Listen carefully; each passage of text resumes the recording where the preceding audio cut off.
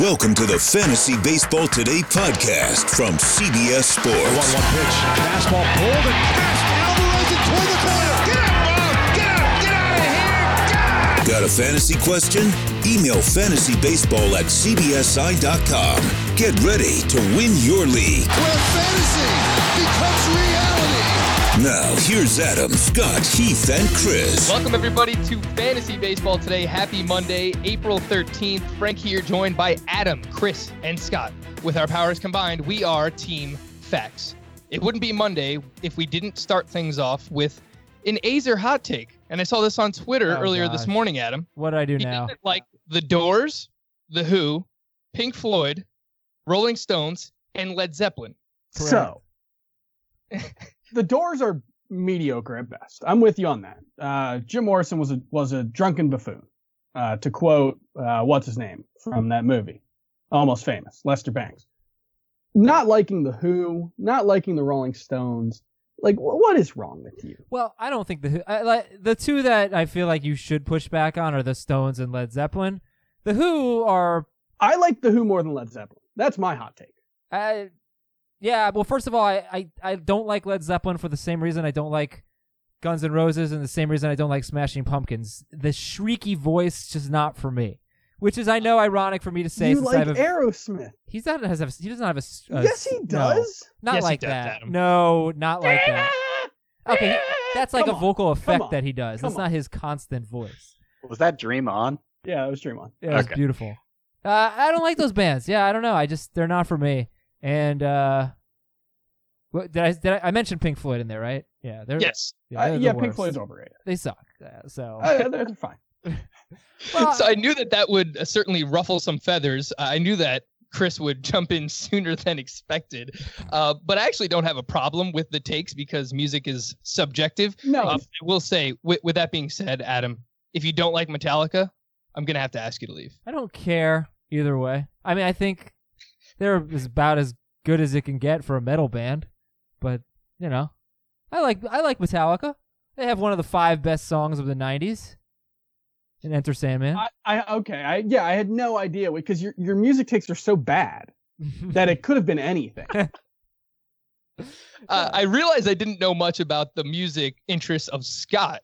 I knew when it comes to Chris. I mean, Chris, I can just let you take over the podcast, and for the next month, you can just turn it into a music podcast. I did. I reorganized my records this weekend and listened to a bunch of old ones, so I've got some real good takes.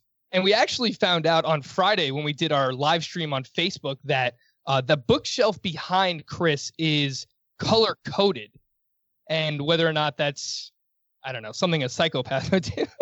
That is what numerous people on Twitter have said. Look, it's not insulting me. You're attacking my wife. If you say No. That's I would never. that's do with that what you will. It I wasn't. think it looks cool. Scott, what are your musical interests? I realize I have no idea what type of music Scott is turning on if he is firing up the old record player. Yes. I tend to sit out the music discussions because I have no musical opinions, at least not to the extent that everyone else does. These conversations tend to get very heated, and I don't really understand it, so I just prefer to sit them out. And, music is not... I'm not... Look, I like a good tune just like anybody else, but I'm not somebody who just fires up music to just listen while I'm doing day-to-day tasks. I'm more likely to listen to a podcast or something, or even have like the TV on in the background than listen to music. I'm just not a big music listener. I don't know. You know, my friend made a playlist for the quarantine. It's like 3 hours long, and it's on Spotify. And it's basically, if you want to know what kind of music I like, it's basically this playlist. And I wonder, like, can I share that with people? Mudvayne, No. Nickelback, I'll tell you what's on it. Puddle of Mud. I think I don't like any of that stuff. Disturbed. Days of the Week by Stone Temple Pilots, Special by Garbage, Molly by Sponge, Wrong Way, Sublime, The Difference that's by a horrible song. The Wallflowers, Misery by Soul Asylum, Criminal by Fiona Apple, Sunday Morning by No Doubt, She's You Electric would by all share Oasis. You can probably share it somewhere, like on the Facebook page or on Twitter or something, I think. Possibly. I have to ask my friend if it's cool with him. But yeah, I mean, this is great 90s music, and it's post-grunge. So this is sort of my wheelhouse. So if you are interested. And the thing is, I said this a lot. I acknowledge there's a lot of great music that I don't like. But everything I do like is good. I'm certain of that. There you go. The one pushback I have for you is if you like the 90s era of, I guess, alternative, I mean, you can't just like Smashing Pumpkins. I mean, even if you have something against my least favorite band. Yes, you would think I would like them because they are exactly in the era and the type of music I like, but I cannot stand that guy's voice. So they just, no, they're a big no for me. I hate them. Chris is shaking. It just... You're basic. Look, I'm used to people saying they don't like me because they hate my voice. So that's not why I don't like you. Scott, if you did have to fire up one of those supposed tunes, what would it be? Just, I don't know.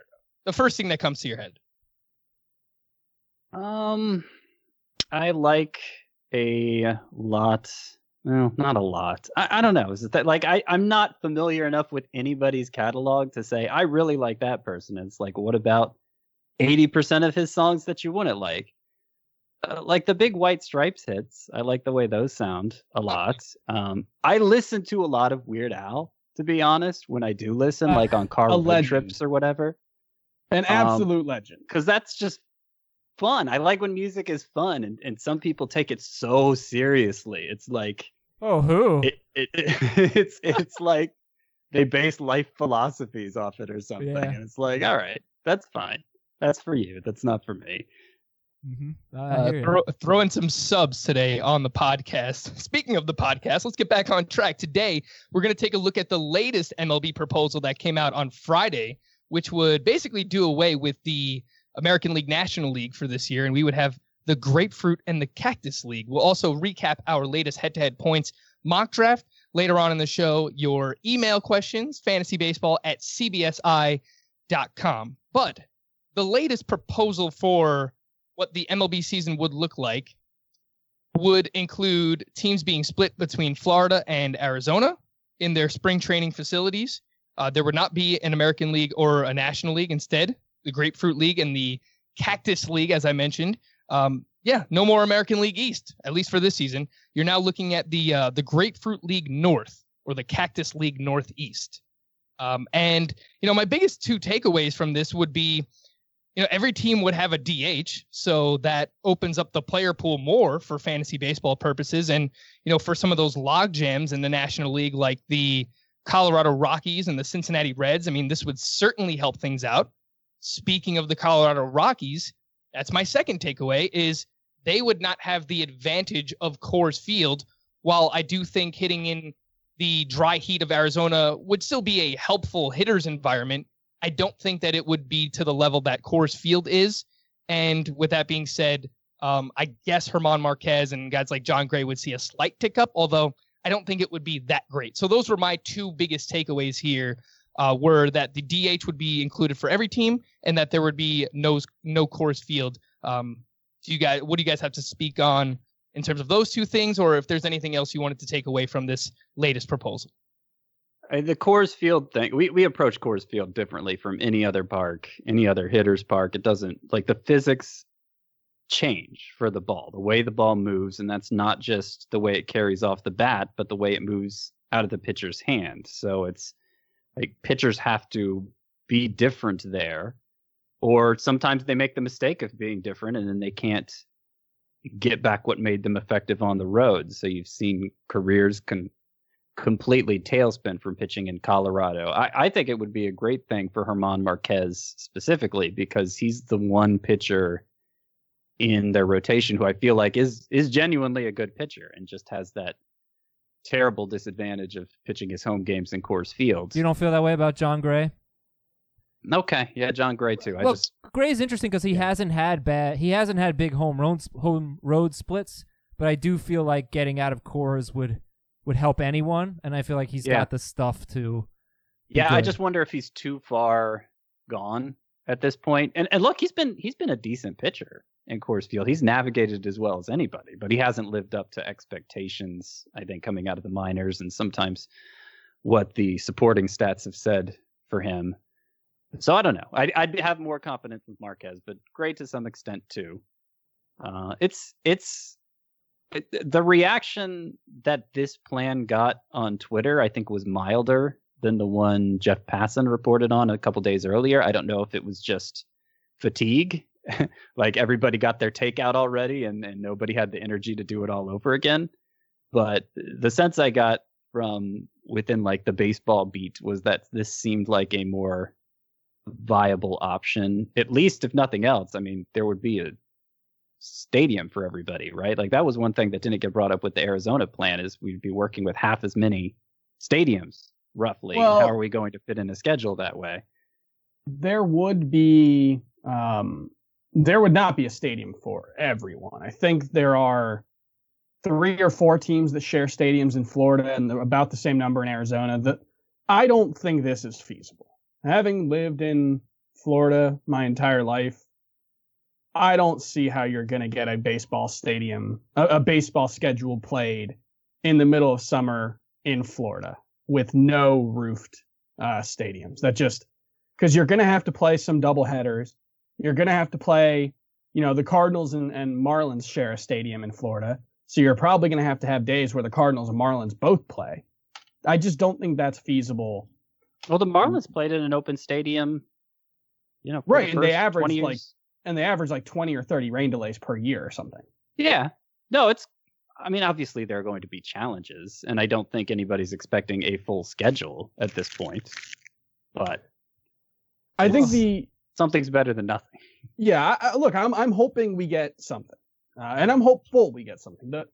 The biggest thing that I would point out is not just the effect of Coors Field not being there, but just this would lead to, especially in the games that are played in Arizona, would lead to a significant increase in offense for most of the league, because you're talking about the Phoenix area where pretty much all the stadiums in the Cactus League are located in the Phoenix area.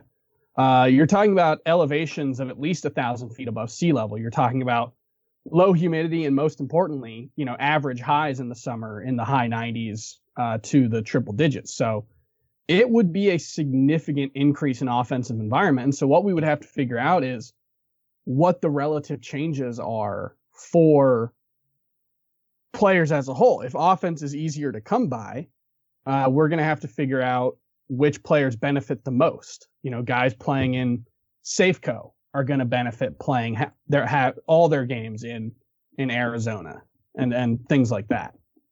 Yeah, I mean, pitchers in Arizona, I would think, would get a significant downgrade relative to the ones pitching in Florida. But, it would be difficult to do like a stadium by stadium analysis of that sort of thing, I think. But you just see the numbers in spring training from the Cactus League. Home runs are always inflated there. If nothing else, fly ball pitchers I'd be wary of. And there aren't that many like extreme fly ball pitchers that are especially high end, but there are a few.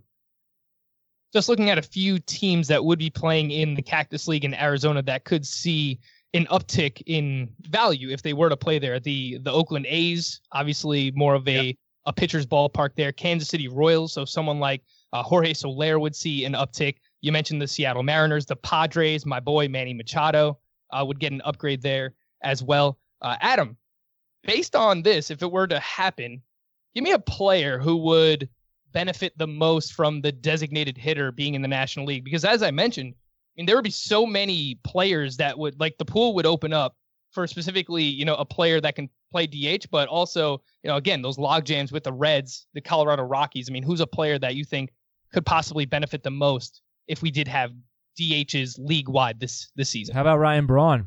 How about the Brewers situation? You got Avi Garcia and Ryan Braun, and maybe they wouldn't have to split playing time. So that's the first one that comes to mind. Yeah, I think that makes a lot of sense. I have a bunch of them written down. I think Garrett Hampson for Scott, I know, a huge fan.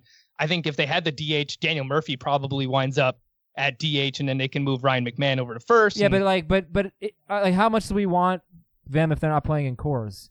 You know, you're right that they would at least get in the lineup, and maybe you're just hoping for steals or something. But I don't know what kind of a hitter Hampson would be if he didn't get to play in Coors. And by the way, well, I'll let you finish that thought, but let me come back to, when you're done with that, let me come back to Charlie Blackmon. But go for it. Yeah, I mean, for Hampson, I don't know how much his value was elevated. I mean, he did play, you know, in the minor leagues. I believe he was in the PCL, so that is a positive hitter's environment as well. But I mean, he's someone who relies more on speed than anything else. So I'm not sure that he would be affected all that much. I think just the ability to play every day is something that would be positive for him that we're maybe not so definitively expecting, or at least I'm not this upcoming season. Will Myers was one for me who would see a very big uptick, and, you know, they can get Franchy Cordero in the outfield with Trent Grisham, and you don't have to worry because, look, if Will Myers had an opportunity to play DH every day, helps keep him healthy. And, I mean, he's a couple of seasons removed from a 30-20 season. So, especially from a roto perspective, that would be huge for Will Myers. Adam, you're Charlie Blackmon, or Scott, what do you got? Well, I was kind of the opinion that Will Myers looked like he was in line for close to a full-time role anyway, though obviously having more hitter spots there with Trent Grisham playing center and Franchy Cordero out. But there is some love for Franchy there. With regards to Colorado, is that what you wanted to talk about next, Ryan? I'd be wary of somebody who, I'd be more wary of somebody who we weren't really that confident in the hitting profile. Like, I'm thinking of Ryan McMahon specifically. For sure. Well, he was been horrible away from Coors, but I feel like Coors Field is the only thing sustaining him as an enticing fantasy option at this point. When Hampson, I mean, he was a big prospect heading into last year, and, you know, when prospect evaluations, you're not really factoring in Coors Field. He had a bad year, but it was too early to really write him off. I think with Hampson, and really with everyone on the Rockies, what you pretty much have to do is just probably just lop off, like, rough estimate, probably 15 points of batting average, maybe more, is probably the way to do it. So if you were hoping that Garrett Hampson would hit 290, maybe you hope he hits 275 now. I think that's the best way to look at it.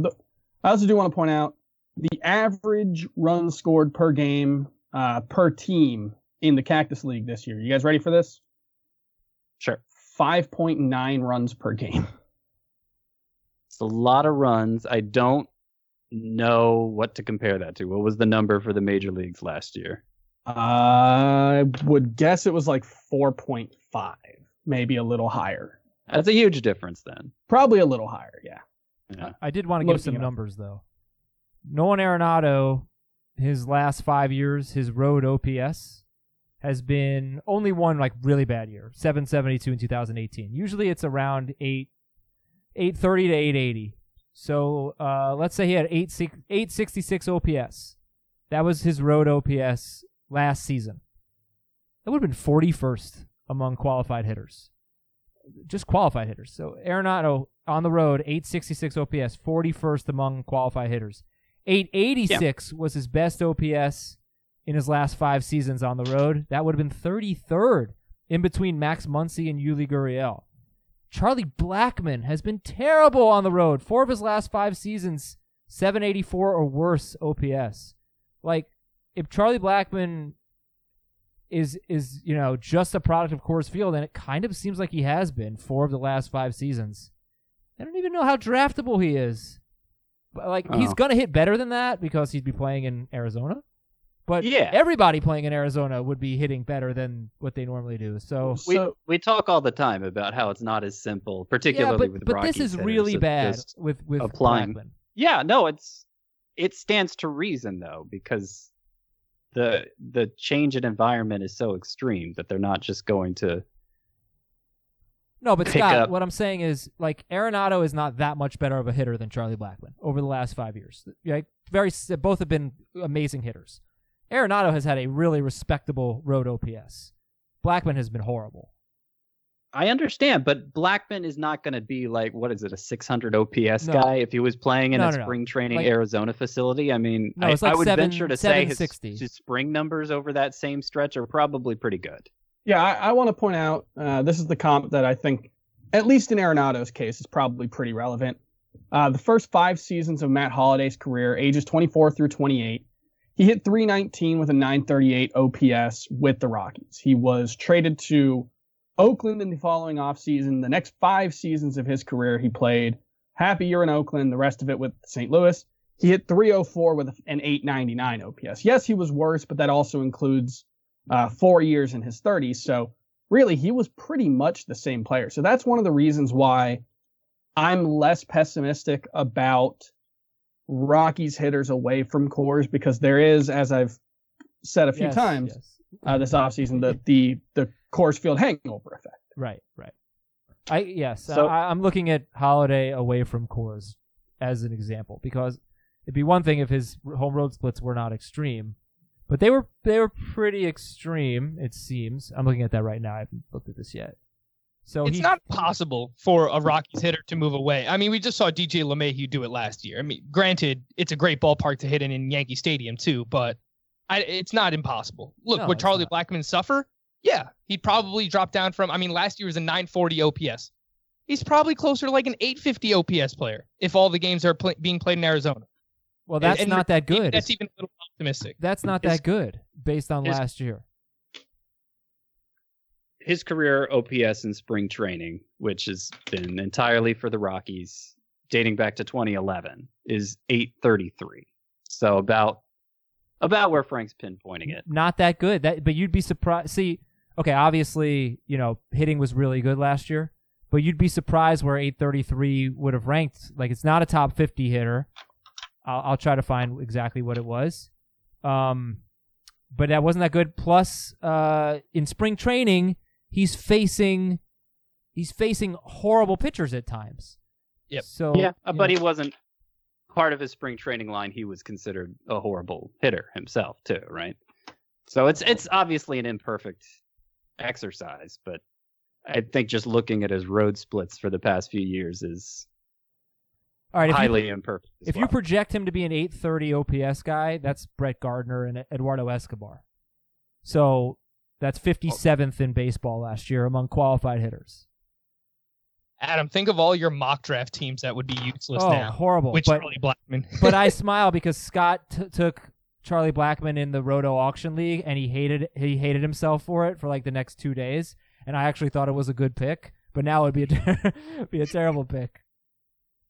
All right, let's move on to the head-to-head points mock draft that we did last week. Before we do that, real quick, just want to remind everyone that the Fantasy Baseball Today is still alive in the Sweet 16 of the podcast bracket. The winner will be decided this week. Today is the Sweet 16, tomorrow the Elite 8, so on and so forth. Nothing is possible without you, the great listeners. So continue to help us out with your vote. The bracket is being done at Baseball Pods on Twitter. Last week we're the only daily podcast for basically the entire year. We're the most dedicated podcast. RotoWire has been daily. Okay, but fake news. We're the only daily podcast that I'm on. So, but not daily. We're the only. Damn it! Vote for someone else. No, vote for us. We are so dedicated. We're like all off season long. Like, come on, nobody's more dedicated than we are, and that I will stand by. The only daily podcast that sometimes includes Adam Azer and decided to change their podcast host right before the baseball season started. So keep all of those things in mind.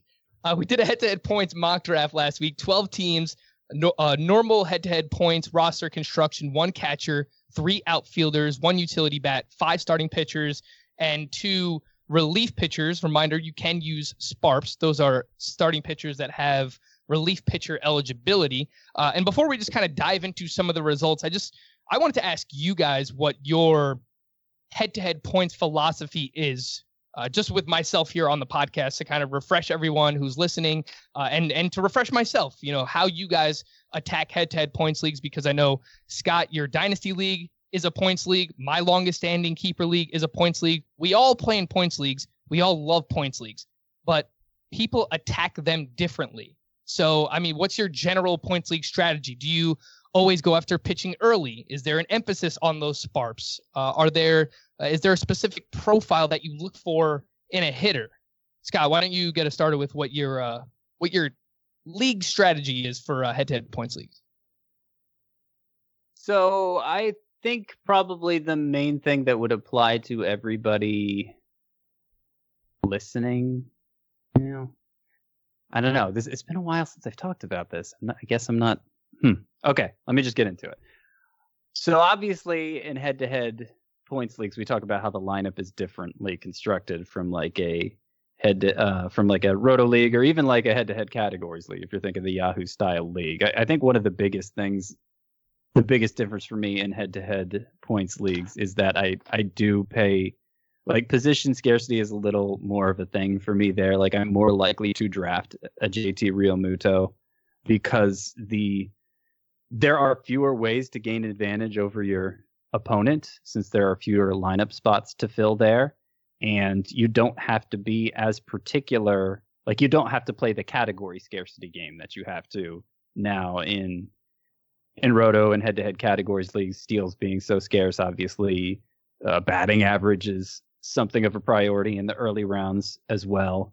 Your options are wider in terms of what kind of hitter can fill those spots for you. And so like that kind of tips the scales back more toward the position scarcity element where okay, I want to not accept a lower standard than this at this position, and to make sure you obviously meet that standard. But of course, I mean, starting pitchers, like I'm going so heavily in starting pitchers that it doesn't really matter for me personally which format it is, how heavily I go after starting pitchers. But you can expect to see your competition go heavier after starting pitchers. There's more of a need to grab them early just because they're going to deplete quicker than they probably would in a categories league. Scott mentions that pitching goes earlier in this format, and it was evident in this draft that we did. There were 5 starting pitchers who went in round 1. So let me reveal that to you. It was Mike Trout, Christian Yelich, Cody Bellinger, Garrett Cole at pick 4, Ronald Acuna, and Mookie Betts. Those were the first 6 picks in this head-to-head points mock draft we did, 12 teams. And then the second half of the first round, of course, Scott, myself, and Adam were all in a row, 7, 8, and 9, and Chris was at 12. It was Alex Bregman. I took Jacob deGrom at 8. Adam took Max Scherzer, Walker Buehler to 10, and Nolan Arenado to 11. And Chris Towers took Justin Verlander at 12. So we had 5 starting pitchers go in the first round. We had 19 starting pitchers go in the first 4 rounds. Chris, why do you think that pitching gets pushed up the board more so in a head-to-head points league? Because I guarantee you, if we did we have done this and should have looked it up, but a 12-team roto league, you will not see 5 pitchers go in the first round, 19 starting pitchers go in the first 4 rounds. You just won't see that. I think a big part of it is the fantasy point numbers that you get from your top end starting pitchers. Last year it was deGrom, Verlander, and Cole specifically. They can outpace what the number 1 hitters give you. And I don't think it's quite as simple as that. I think part of it is also you only have 5 pitcher spots to fill. So the value of those high end pitchers, they make up a larger percentage of your team's total. And so the more of those guys you can get, the more of an edge you'll be able to have. Yeah. I think that makes sense. Well, the other thing is the roto leagues have a lot more hitter spots. And sure, they have 9 pitcher spots instead of 7, which are in points leagues. Again, you can play a points league with as many roster spots as you want, but the standard CBS is only 1 catcher, only 3 outfielders, no middle infield, no corner infield, whereas the standard roto has 2 catchers, 5 outfielders, middle infield, corner, just a lot more hitter spots, and 9 pitcher spots instead of 7. So there's just not as much of a rush for the pitching. And with the roto leagues, you have to worry about categories. You don't have to, you have to think about when to take the steals guys. You don't have to do that in points leagues. And there's just a lot of situations in a points league where you're in a 12-team league. Well, the 12th to the 15th option at the position is perfectly fine, and they're basically the same. and you waited and waited to take your shortstop, and you're just going to wait till like your last pick to do it because nobody's taking a backup. There's stuff like that. So that's why pitching is more important and gets pushed up in points leagues among many. Chris covered it too. I think just because of and it would be interesting to compare head-to-head points versus head-to-head roto because this is kind of or head-to-head categories because this is kind of a head-to-head specific observation. But it's more noticeable when a pitcher wrecks you in a head-to-head points league because you have that negative number by his name, or maybe it's a low number like a 0 or a 1 or whatever. He just didn't do his job for that week and you're stuck with a loss because of it. So you like the consistency better in a head-to-head, and you can count on that more from the high-end pitchers. But what's interesting about that is there are ways to cheat more on the pitching end in head-to-head points leagues. Since it's volume that's rewarded, it's not ratios. You can load up on 2-star pitchers off the waiver wire and it be a more viable strategy in this format. Or there are the non-strikeout guys who don't get much play in categories leagues, but are actually pretty good, like Marcus Stroman and Dallas Keuchel. Like they become pretty useful again in this format. Brad Keller, maybe to a degree. So I don't know that pitching should necessarily be emphasized in this format over roto. It just traditionally is. Like, I feel like the high end, the disparity between the high end guy and the low end guy might actually be bigger in roto, in a traditional 5x5 category league. Frank, couple things. You also get points for innings in points leagues. You usually don't get that in roto, and the guys that are taken early are the ones that have the chance to give you 200 innings for the most part. And then you want the comparison. I only counted 18 starting pitchers in the first 4 rounds of the last head-to-head categories mock draft we did, and only 2 in round 1. So I got 18. How many did you say went in this draft? 19 in the first 4 rounds. Okay, so I have 18 first, and only 2 in the first. So not that big of a difference. And this was a head-to-head categories league that had the same roster construction. Okay, catcher, 3 outfielders, no corner, middle infield. So same number pretty much, but not as early. Only 2 in the first round. To put in perspective, how many players were, who scored what in this format last year? This is something that Chris pointed out a little bit earlier. In 2019, you had 2 starting pitchers over 700 fantasy points.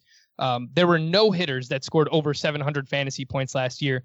There were 4 starting pitchers over 600 points. There were 10 over 600 points among hitters. For starting pitchers, there were only 15 starting pitchers over 500 fantasy points last year. There were 36 hitters who were over 500 fantasy points in 2019. So to me, there are less elite pitchers in this format. That's just what it comes down to when you break it down like that. I mean, there's more parity among hitters, where there's 36 different hitters who score over 500 fantasy points, and there was only 15 starting pitchers who met that threshold last year. And you can stream 2-star pitchers, as Scott mentioned, but you also, while those guys I think they're just as likely to give you 2 good starts as they are to give you 2 bad starts. I mean, that's why they're 2-star pitchers, why they're on the waiver wires, because they're not owned. They're not great pitchers. So I think that's why you see a little bit more of an emphasis on top tier pitchers in this format, because there's just more parity among hitters as compared to starting pitchers. We already read out the first round. Was there anything egregious that happened in the first round of this draft? Not really, right? It seemed pretty normal here. Yeah, somebody let Bueller. A few people let Scott get Bregman at 7. Lucky Bueller ahead of bastard. Verlander is the only one that stands out to me. Yeah, and points league, I mean, Verlander's he's gonna probably go deeper into every start rather than Bueller. He's gonna give you probably more innings, assuming that he's healthy. Yeah, I think that's fair. Like, Verlander should go ahead of Bueller in a points league. But outside of that, I don't think there's anything too crazy in the first round. The second round, we start to see, a few curveballs here in this draft. Freddie Freeman to Chris, then Juan Soto, Francisco Lindor, Anthony Rendon to Adam. I took Jose Ramirez at pick 17, and Scott, you took Shane Bieber at 18. So I wanted to ask you, I was debating Jose Ramirez or Bieber to pair with Jacob deGrom. I was going to double down on starting pitching.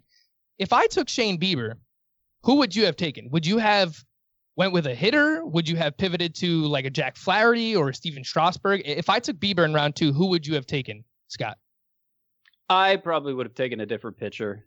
Jack Flaherty is the most likely Clevenger. one. Yeah, I think Jack Flaherty's next to my ranking, so that's probably who I would have taken. Yeah, in a head-to-head points league, knowing the demand for starting pitchers and knowing my own distaste for having a low-end pitching staff, yeah, I wouldn't go 2 rounds without taking a starting pitcher, unless it was just if I don't know, if I had a top 5 pick and let's say I took Mookie Betts in the first round and then Alex Bregman was still there in the second round, I'd probably have to take Alex Bregman at that point. But obviously that didn't happen here. Scott, I want to propose an impromptu, not really rankings debate. We're a little bit different here. I have Jose Ramirez higher in my points leagues rankings. In 2018, he was the top scoring hitter in the points league format, and you have him down as your 25th player overall in head-to-head points leagues. Is he a little bit undervalued this year? Why do you have him? That puts him at the beginning of the 3rd round. Is it just you're worried about, the half seasons that he's put together recently? Because admittedly, it has been very scary. I mean, we're drafting Jose Ramirez not all the way back to where he was last year, but, a 2nd round pick. And, there was still a lot that he did wrong last year. But I feel like he's undervalued for this format specifically. I don't mind him as a 2nd round pick. What do you think? Yeah, I mean, he was, I think, the consensus number 3 guy across all formats last year. So if you're completely convinced he's back, then it's a good value. But I'm mostly convinced he's back. I'm probably 90% convinced he's back. But there's so many hitters in this range that you just can't go wrong with, that I'd rather not take the chance of that 10% chance Ramirez, what he did the last month and a half last year was fluky and he's actually going to struggle again. I'd just rather not take that chance. I just don't want to mess up my early round picks to the extent I can avoid it, even though obviously some of those are having to go to starting pitchers this year. Yeah, and that's why I don't mind taking, starting pitch. I was debating taking Shane Bieber to pair with Jacob deGrom just to take pitchers early, because I'll get into this a little bit later, but the 3rd round, Adam got JD Martinez and Bryce Harper went at pick 34. So, I mean, you can still get really, really elite level hitters in the 3rd round of head-to-head points leagues. And that's why, again, I tend to lean towards starting pitchers. But I've never seen JD Martinez go that. I couldn't believe I got JD Martinez where I got him 33rd overall. Harper, yeah. But JD Martinez, I just felt like I stole the draft in the 3rd round. That was crazy that he went there. And it was really hard for me to pass on those guys. I'm talking about how great of a value they were, and I still passed because I took Mike Clevenger. I picked 32. I felt like the same way you just described JD Martinez, that's exactly how I felt about Clevenger. But before we get there, I just want to bring up the fact that Anthony Rizzo went in the 2nd round of this draft.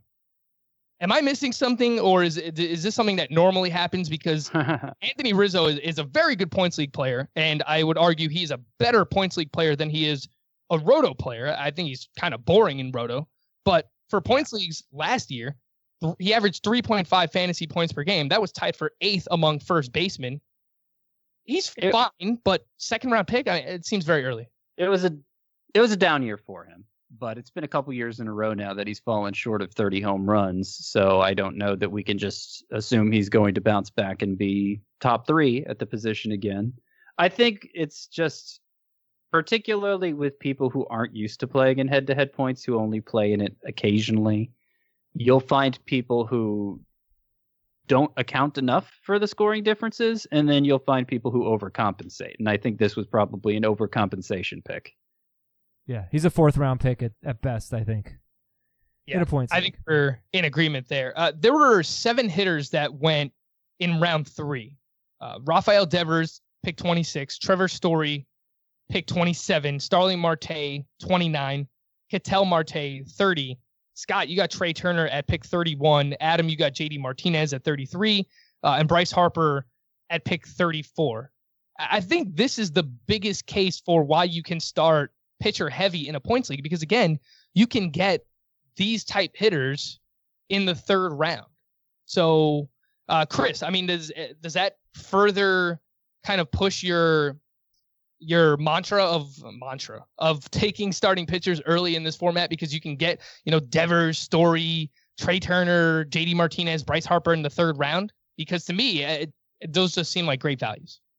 They are great values, but I don't want to oversell the point. Like, you look at Patrick Corbin, he had 545 fantasy points last season. He was the second to last pick in round 3. You compare him to like Jack Flaherty, he actually outscored Jack Flaherty last season. So, Jack Flaherty goes a full round ahead of him. I think you see, once you get past kind of that first really super elite tier of pitchers, I think it's a real kind of jumble after that. I don't know if there's that big of a difference in this format between what I expect from Shane Bieber this year and what I expect from a Patrick Corbin, a Luis Castillo, and Aaron Nola. A lot of it's going to come down to, in this format, staying healthy, but in terms of the quality of the pitcher, I think they're all pretty similar. So my goal in a head-to-head points, and it's true in a roto, if I'm picking in the second half of the first round, I want to get one of those aces, and I'm not sure how much I want to spend my second round pick, let's say, on the next tier of starting pitcher. I did kind of experiment with this team, and I took pitchers with my 3 of my first 4 picks, and I kind of hate my team. So I'm not sure, obviously it comes down to the actual players that you pick as well, but in looking at my lineup, it just, I don't know. I don't know. It's I don't hate it, but it's not necessarily something that I would do again, if given the chance. I've had success in this format, kind of just living in the mid tier in terms of hitters. And that's what I did here. I took starting pitchers with 3 of my first 4 picks as well, Chris. And I have absolutely no problem with the way the team turned out. My best hitter is Jose Ramirez. I'm buying the bounce back there. Scott, you took Trey Turner at pick 31. This is something we spoke about a little bit in the Dynasty Startup mock draft that we did, because he lasted it into the third round. That was a points league format as well. And again, I mean, how easy was it for you to take Trey Turner there, or were you debating someone else in that spot? Because I took Clevenger the very next pick, and to me, I really wanted to take Harper or Martinez, but I couldn't pass on Mike Clevenger, who averaged the 3rd most fantasy points per game among starting pitchers last season.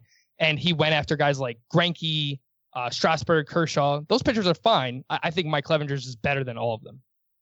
What's funny is that in that other draft you referred to, the head-to-head points Dynasty Startup, where Trey Turner went in the 3rd round, I had the pick directly before Trey Turner went, I think to Chris actually.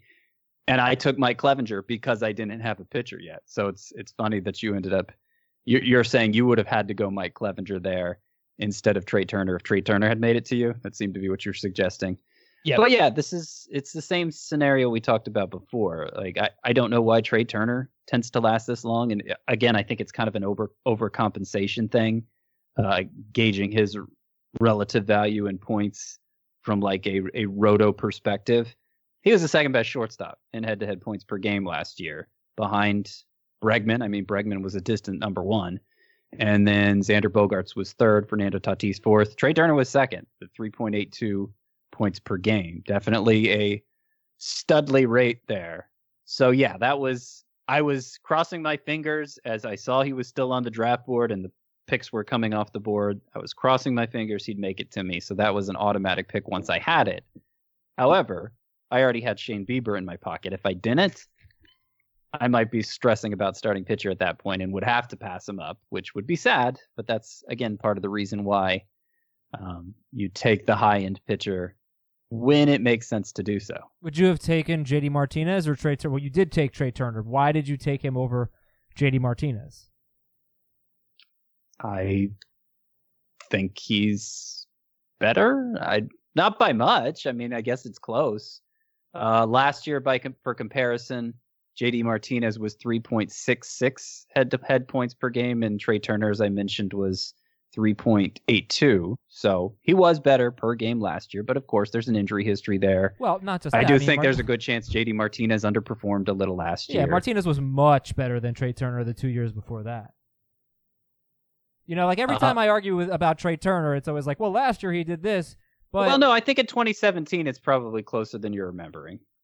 But in 2018, definitely. No, JD 2017 when he got traded to Turner. the Diamondbacks. Was that the year he got traded to the Diamondbacks? Yeah. Trey Turner was incredible that 3.92 in 2017, which was even higher than last year, and JD Martinez was 4.07. So Martinez was better, but it was still, within the range of the same range there. Yeah, I don't know. I mean, I won't. I think we've had enough of Trey Turner debates. That's cool. Plus, especially in a 3 outfielder league, I hate filling that outfield too early. So I'd be more likely to lean any infielder when I can justify it. I don't do that though with my first outfielder. Like I'll take my first outfielder whenever. After that, I don't want to take my second or third too early. But and I actually ended up with a pretty crappy outfielder here, so maybe that would have been. My first outfielder is David Dahl, which is, he could end up being fine, obviously, but it's considered not in Arizona. Definitely considered a weak first outfielder. Yeah. JD Martinez does have an injury history as well, so I don't think we should completely overlook that. Adam, you had the 9th pick. Your first 4 picks were Max Scherzer. Then you came back and took Anthony Rendon. You took JD Martinez in the 3rd, and you took Charlie Morton in the 4th. Is this a typical start for you in a points league, and how do you like the way that your team turned out here? I would say that I typically am going with 2 hitters and 2 pitchers with my first 4 picks. And then I'll kind of go from there. And I will certainly have 3 pitchers in my first maybe 5, maybe 6, definitely 7 picks. I wouldn't be surprised if I have 4 pitchers in my first 7 picks. But if we're just going to start, you kind of go with, maybe you say I'm going to do this with my first 4 picks and then play it out after that. 2 and 2 is a safe way to go. You don't have to do that, but it's a safe way to go. I think it'll set you up to like your team and hopefully love your team if you make the right picks later. I do like the way my team played out.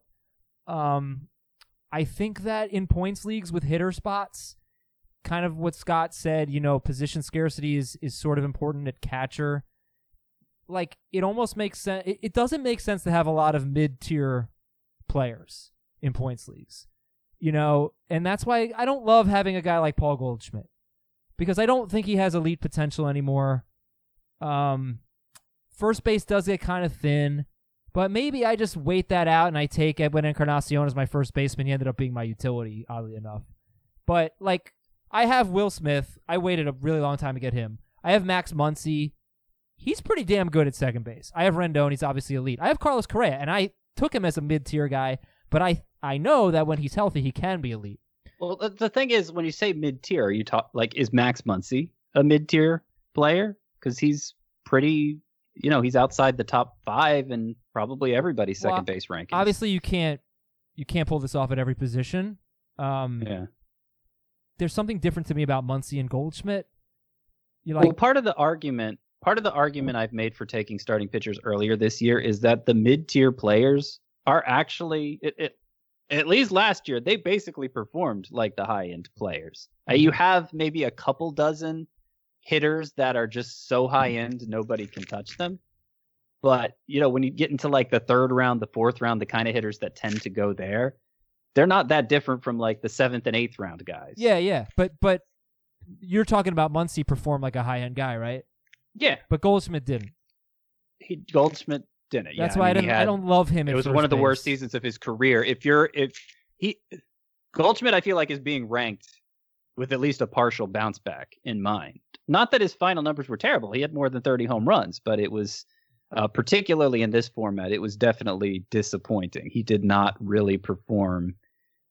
It's a little like Manny Machado. Yeah. Well, yeah, it is a little. Yeah, so but Machado's younger. But in terms of where he's being ranked relative to what he did last year, he's being ranked as if he will perform better.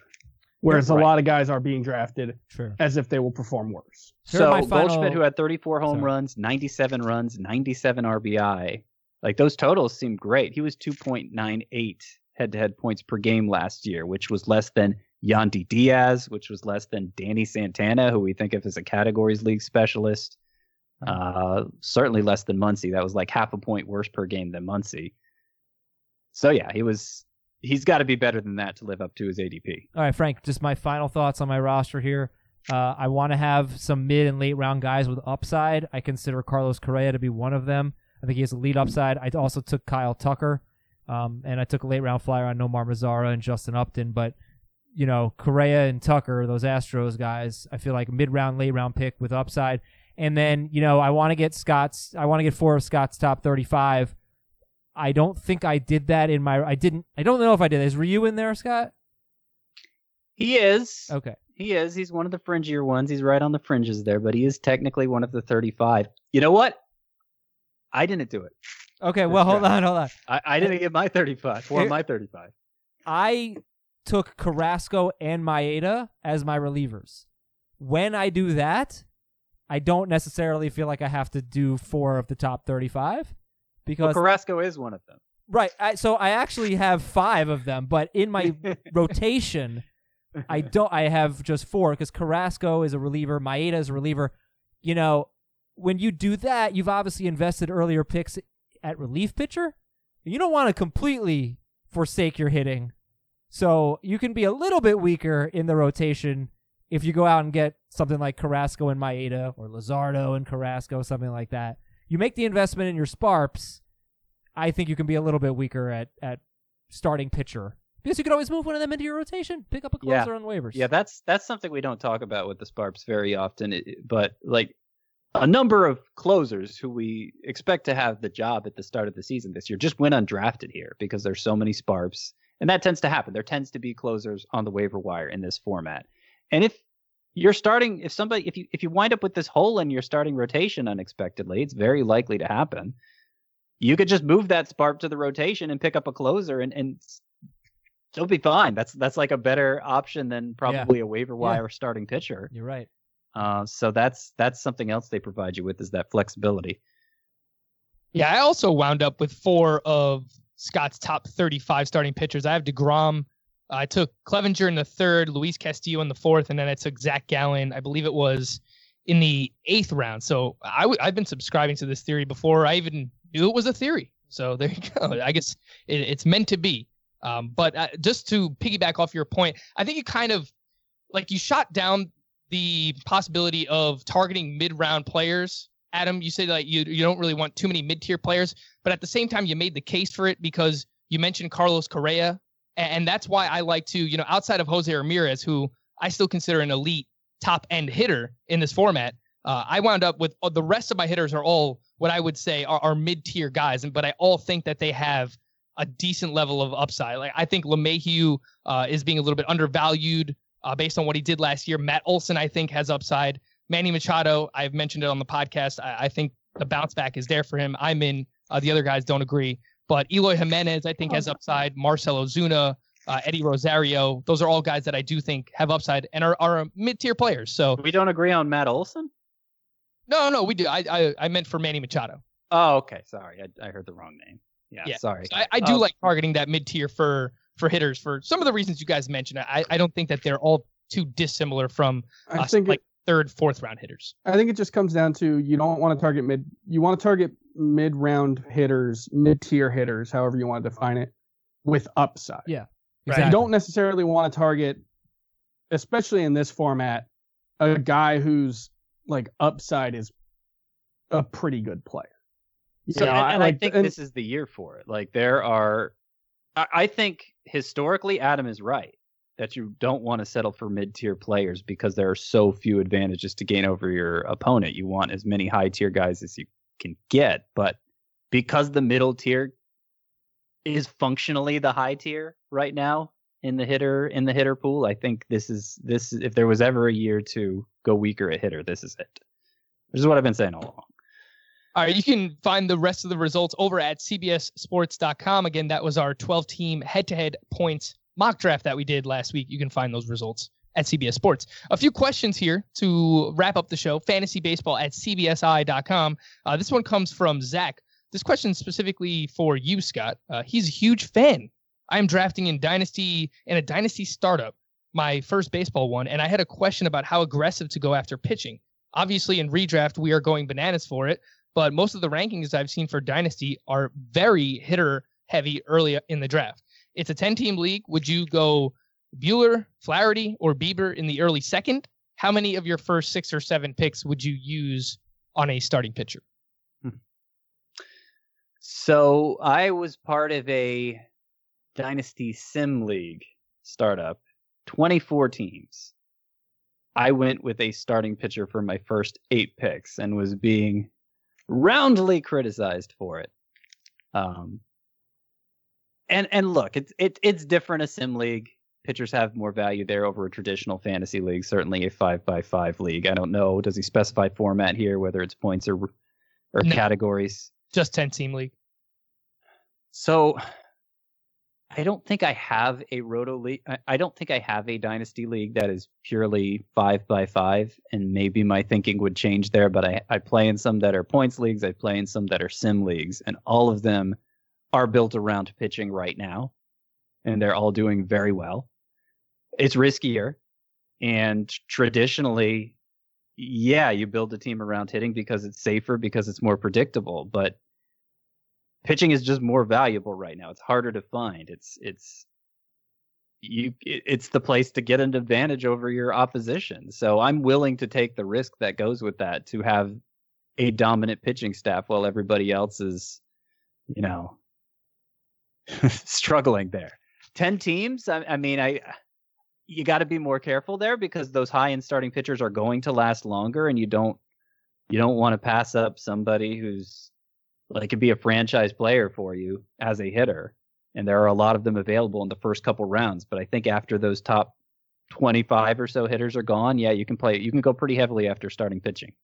I would just point to the trouble we all had filling out our pitching staff in the all 2020s team as a counterpoint. I think we all felt much, much stronger about who the best hitters for the next decade would be. And obviously for a dynasty league, you're not drafting for the next decade, but the very good pitchers right now are old. The very young pitchers are definitely unproven, and the young-ish pitchers aren't really that young. There's a lot of guys in the 25 to 27 range who have maybe 1 year under their belt, like a Shane Bieber or a Jack Flaherty. So I tend to go away from pitching even more in Dynasty, personally. This next one is from Chai Cub Chris. Dear Frankenbeans, White Chocolate, and Towers of Babel. Adam doesn't get a nickname since he's leaving. Did you know that you were leaving, Adam? Not leaving.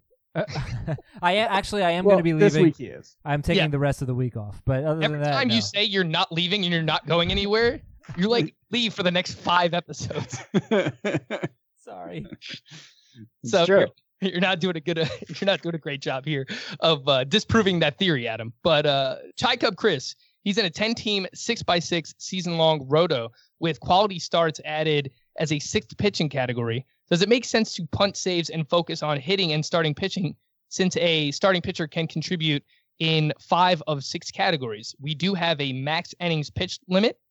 Does it even make sense to punt a category in this type of format?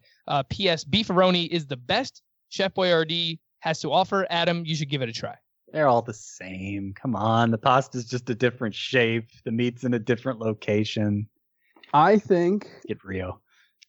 it makes, the more categories you have, the more sense it makes to punt a single category, because the harder it's going to be to compete in every single category. So in this one, it does depend on what the max innings pitch limit is, but assuming it's not too low, yeah, I think stacking your starting lineup with starting pitchers and punting relievers makes a ton of sense in this format. Yeah, I'm at least punting it on draft day. You can see what kind of players you can pick up throughout the season, so you don't have to necessarily take a 0 in saves, but absolutely agree on draft day, punt it up. This last email that we're going to do for today, it's a little bit of a surprise, probably for Scott White more than anybody. Hey guys, I'm sure you're aware that MLB players are representing their teams and are playing against each other in the MLB The Show tournaments and streaming them live on different platforms. Last night, I was watching Ty Buttrey finish up his match, and afterwards, he answered some questions from some people watching. In honor of Scott, I immediately jumped in and asked if he prefers his waffles syrupy or buttery, and he answered me. He said he likes them soggy, but not burned. I don't think he got it, but I still found it hilarious, especially after reading my question out loud in a Michael Caine voice as I typed it. Dude, this was awesome. He sent me the video of Ty Buttrey answering these questions, and you can see on the video, it's like 2 hours and 5 minutes in. I didn't watch the whole thing. You can see on the video the questions scrolling in on the right, and there's the, do you like your waffles buttery or syrupy or buttery? And I think somebody told him to read the question or read it to him, and they did not include the buttery part. They just said, do you like your waffles syrupy? And then he answered. But, like, the whole joke is the buttery. And it was such a great effort by our listener. That is great. Yeah. It's going meta now. Yeah. I haven't done that in a while. Well, don't wait too long, Scott. The people are demanding it. But don't do it now, because, do it earlier in the show. Don't do it this week, because I want to be on when you do it. I don't have anything prepared. That's the difficult part. You have to have something prepared. I can't go on for a minute like that, just top of mind. Are you crazy?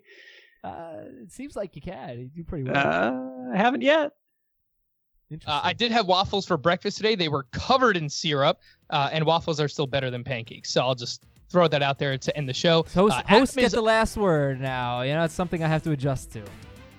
Adam will not be here for the rest of the week, but I assume he'll be back at some point. We hope. For Adam, Scott, and Chris, I am Frank. This was Fantasy Baseball today. Thank you all for listening. We will see you again tomorrow.